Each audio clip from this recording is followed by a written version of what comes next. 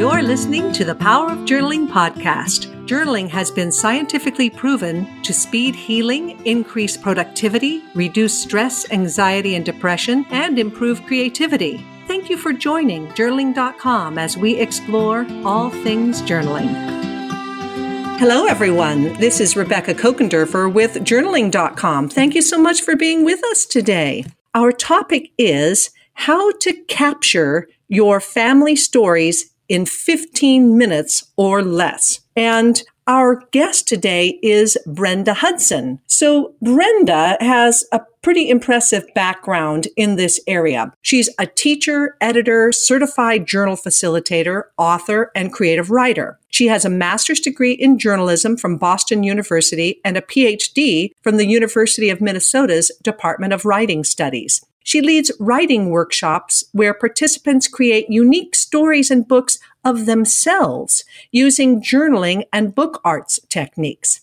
Brenda loves helping families capture their stories across generations, and her book, which I'm holding in my hand right now, Story by Story, 15 Projects to Write Your Family Legacy, is based on her successful legacy writing workshops. And Brenda, I am holding this book and I absolutely love it. And in fact, surprise, journaling.com is giving your book, Story by Story, a top 10 award. Wow. Well, thank you for having me. Thank you for holding my book, and thank you for offering it out there. I'm really excited to be here. When I was looking through the book, you've just done such a brilliant job making the whole thing easier. You know, what is that saying? How do you eat an elephant one bite at a time? And I think that you've done a good job of breaking it down into bite one, bite two, bite three. So you've made it doable. Oh, thank you. Yeah, that was definitely the intention. And what is the other saying? You teach what you need to learn yourself. And that was definitely the case for me because I was very interested in writing my family stories. I didn't have a ton of family stories. We're not a family of great talkers, but I became interested in my family stories. And even though I'm a writer, I'm really aware that we don't have a ton of time to spend writing, and facing a blank page or a blank screen can be really intimidating. So how do we get in there and get out and capture what we need to and have fun doing it? Can you give us an example of one of your story projects? Yeah, one of my favorites is probably the family sayings. So as the title of my book says, I have 15 different kinds of projects. They're story-based projects for capturing stories. And the family sayings is exactly as it is. So looking at your stories through the lens of, you know, what are those family sayings that your family might have? And for instance, when you're sitting around the dinner table, is there something that can often come up in certain circumstances? And so the family saying tells a story. And it's a great way in because depending on even just what the family saying is usually interesting. It can be funny, or it can be, you know, a warning or, cautionary. So what is the family saying? Who says it? Under what circumstances? What are people's responses to this family saying? Does everyone, kind of roll their eyes when this family saying gets trotted out, or do some people embrace it and others don't? So family sayings is a really good one to start talking about your family stories. Yeah, I love that idea. My husband's family did that. They collected all the family sayings, particularly from his father, and they put them onto a notepad. So on the first pages, it was, keep your head on a swivel. And then every night when he would get tired and get ready to go to bed, because they would go to bed early, he'd say, I'm getting that sinking feeling. So all of those funny sayings were all on a little notepad that you would, tear off one page at a time. It was hysterical. We loved it. Oh, what a great idea. I'm going to add that. Yeah. And I think it makes a really great gift idea because the timing for this interview with you is pretty perfect because we have a lot of holiday gatherings coming up. And that seems like that would be a pretty good time to start interviewing people and collecting these sayings. Do you have advice for people on how they can do that, fairly easily with the upcoming gatherings? Yeah, I think so. Gatherings, they tend to be around maybe the dinner table is one great idea. So just even asking a simple question, something that you are genuinely curious about. And if you want, instead of writing, you can record it. So maybe ask a simple question of a particular family member, or have a question that everybody answers. And that way you get different voices in your family stories too. Another great one is to take a photograph, and just with the simple prompt of, this is a story of, and then you set a timer for maybe 5 minutes, 10 minutes, and everybody writes without editing or stopping. Just keep going. And then you compare the stories that everybody has, very different stories, usually even from the same photograph. And that also sparks additional interesting conversation. Okay, I want to make sure I understand that one. So let's say you have 4 or 5 people sitting around the table. You give everybody, paper and pens, and then you have a photograph. Is it a photograph of somebody who's passed or somebody who's alive? It really works. It doesn't matter. And it can be a formal photograph, or it could be a fun kind of a spontaneous capturing on someone's phone. That kind of photo, it's just really interesting to see what comes up, and it doesn't have to be anything in particular. And then you just set a timer, you said, for about 10 minutes, and you say, okay, for the next 10 minutes, write down, the prompt is, this is the story of Grandma Jane. Now, don't worry about editing, or anything, just write now for 10 minutes and let your pen tell the story. Right. And I would even make the prompt shorter of, this is a story about, and let people go from there. I see. Okay, you show them the photo of the person, but then the prompt is, this is the story about, and then they might start writing, the time I received my bicycle, or this is the story about when I went on vacation with Grandma Jane. Right, yes. And then you gather those at the end, and what do you do with them? I like to have people read them out, and you can do that any number of ways. Each person could read their own. Sometimes you can shake it up and switch them around, and people read other people's, and you can even make a game out of it and guess who wrote what. It seems like this would be a nice activity too for, like a funeral or a celebration of life. Yeah, that's a great idea. I also know of someone whose father had a terminal illness, and so he did what you suggested. He recorded. He asked his father to pass on his wisdom to the next generation, to the family. And then he made a 30 to 60 minute recording that ended up being pretty touching and priceless. That's a beautiful idea. And yes, the voice is so powerful and wonderful to have. So for sure, if you want to record people's voices, even youngsters, our voices change, right? It's fun to have those through the generations. That's true. Now, your book title is Story by Story, 15 Projects to Write Your Family Legacy. So what do you mean by family legacy? And is that what I've heard referred to as legacy journaling? Is that the same thing? I'll tell you how I take it. So when I mean family legacy, I take it as a kind of a written conversation among family members and hopefully across generations. And that is however you define family. Family of choice, blood, friends, however you want family to be. But the legacy part is the fact that you're capturing them so that they live on. We may have a lot of stories in our families and they get passed down verbally, which is wonderful. But there comes a point when, those stories may not survive certain generations. So by taking the time to just jot some of them down in this kind of very structured way that is still open-ended to give you a lot of leeway into how you tell your stories.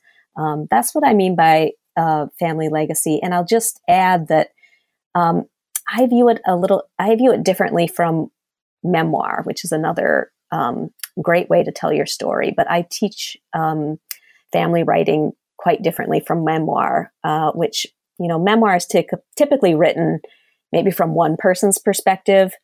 Maybe it's a book length, kind of a single voice narrative about a certain aspect of a person's life, which is wonderful.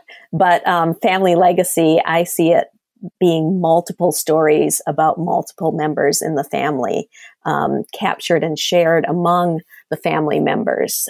So kind of like that conversation around a dinner table. So then do you compile them into a book that you self-publish? Again, that there's so many ways that you can take what you've written and disseminate it, collate it, or not. Like your family legacy can completely be by and about yourself too. But I've had people self-publish little, they would gather they're almost vignettes, little stories, and then create a book and, for their immediate family. Others put it, they have family blog or website. They do it electronically or they share via Facebook or other social media. And then some do quite special, more physical handmade books that might include people's handwriting and photos and kind of a little bit more old school. But the options are endless. And for me, the main thing is to start getting those memories down. I think I'm understanding this. So instead of necessarily just being a memoir that's written into a book, that's why you use the word projects, because it could be the notepad of family sayings. Or my sister-in-law, she created a board game that had family trivia questions. So these projects can pretty much be anything, and it sounds really fun. Yeah, thank you. I love the family trivia board game. That's great. But yes, projects in that they are kind of standalone projects that you can do. I kind of took my idea based on a do-it-yourself kind of craft book. For instance, I'm a sewer, so I'm used to seeing books where sewing is the medium and the how-to book is, okay, you use your sewing skills and you can create an apron or, your child's Halloween costume or a fancy dress. So there's all kinds of different projects. And that's how I approach this. The writing is the medium. And there's just so many different ways to tell the stories. And a story has many different looks to it depending on the project. Why do you think it's important to write down our family stories or to save these stories? We're so busy living our lives that I think it's quite special to just pause and capture some of those things that are going on. I always say that writing your stories lets you live twice. So you live it the first time in the moment. And then when you're capturing different memories and remembering them and writing them down, that lets you live it a second time. And then the other thing is, it's such a gift. It's a gift to yourself to give yourself the time to do that. And it's also a gift, if you so choose, to share it with future generations. I think it kind of gives you confidence and roots to know a little bit about in your family history in this world where things change so quickly. I think it can be very calming also, maybe even just subconsciously. But for the people who receive these things, that sense of belonging, that they belong to something and that it goes back in time, I think it would give a lot of stability. Definitely. In fact, there have been studies where, they have found that they strengthen family bonds when you have a deeper knowledge of your family's history. And family history, I don't mean dates. I mean, the things that have happened and the values that your family has, the hardships that your previous generations have gone through, how you've triumphed over those hardships. So all of that can help strengthen family bonds across the generations. What do you say to people who are not comfortable with writing or might be intimidated by writing? Yeah, a lot of the people who come to my legacy writing workshops, they seem to be on one end of the spectrum or the other. One, they're gung-ho and they've written a lot, which is fabulous. And then the other end is nervousness. And I've not really written much. I'm not a writer. I hear that a lot. But I really don't want these stories to be lost. And to all of my students, I say, it is very doable. We all know how to tell stories. I think there's a mystique around writing and certainly around, the publishing world that you have to be, writing is this thing that only a certain few are published. And that may be the case, but we all do know how to tell stories. We all tell stories all the time. And when is the last time you were sitting around your family dinner table and you were telling a story and someone stopped you mid-story and just said, you know what, you're not telling a story very well. Like, you don't know what you're doing. We all know how. So I guess and then the other thing I say is we give structure and parameters to help you tell the stories.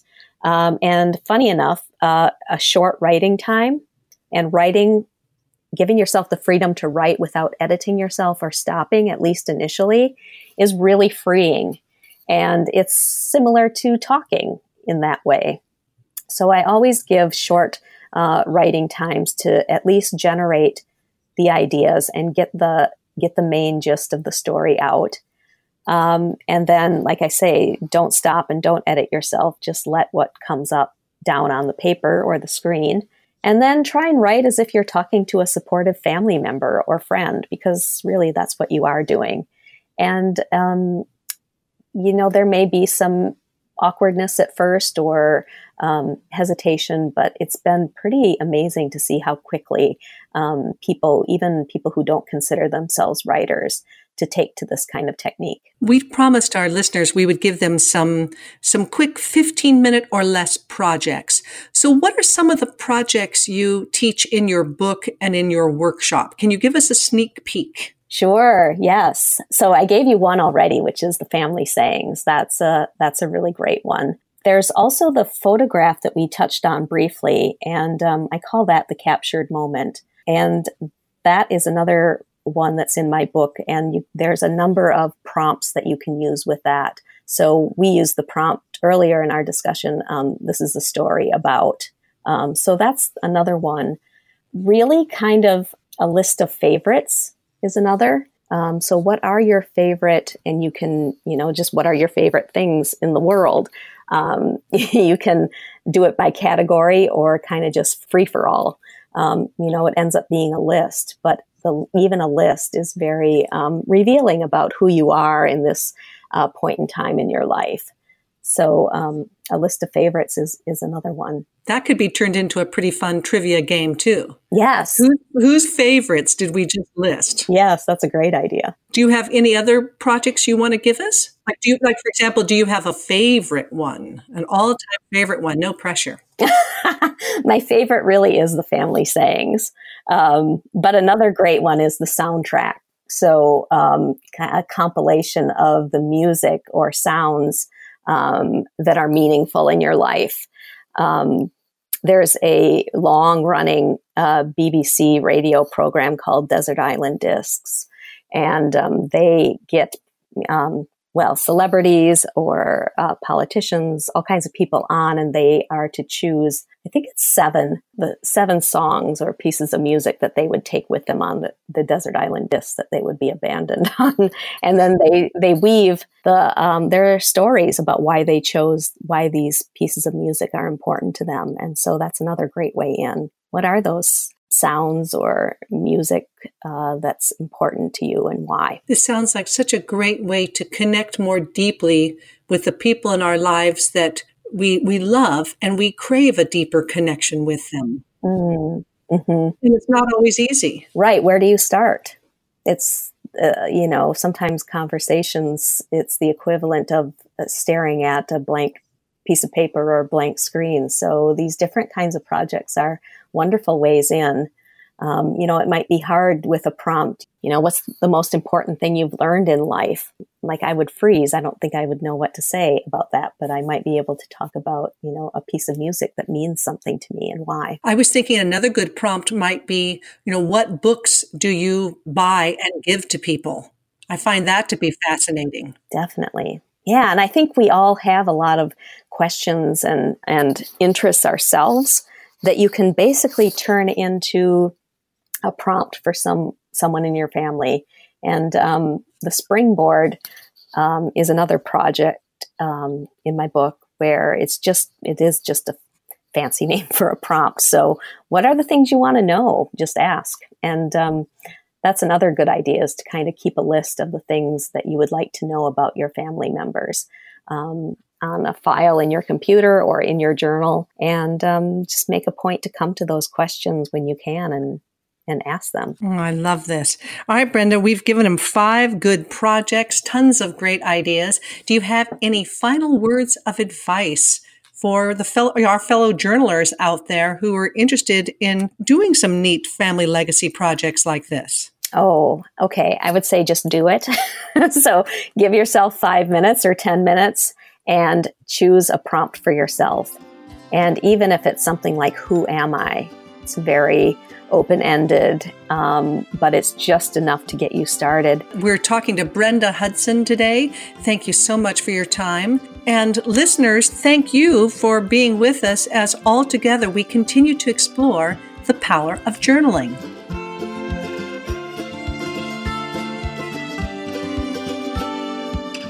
Thank you for joining us. For more great information on how journaling can improve your life, visit journaling.com and pick up a free copy of our guided journal, 30 Days of Joy.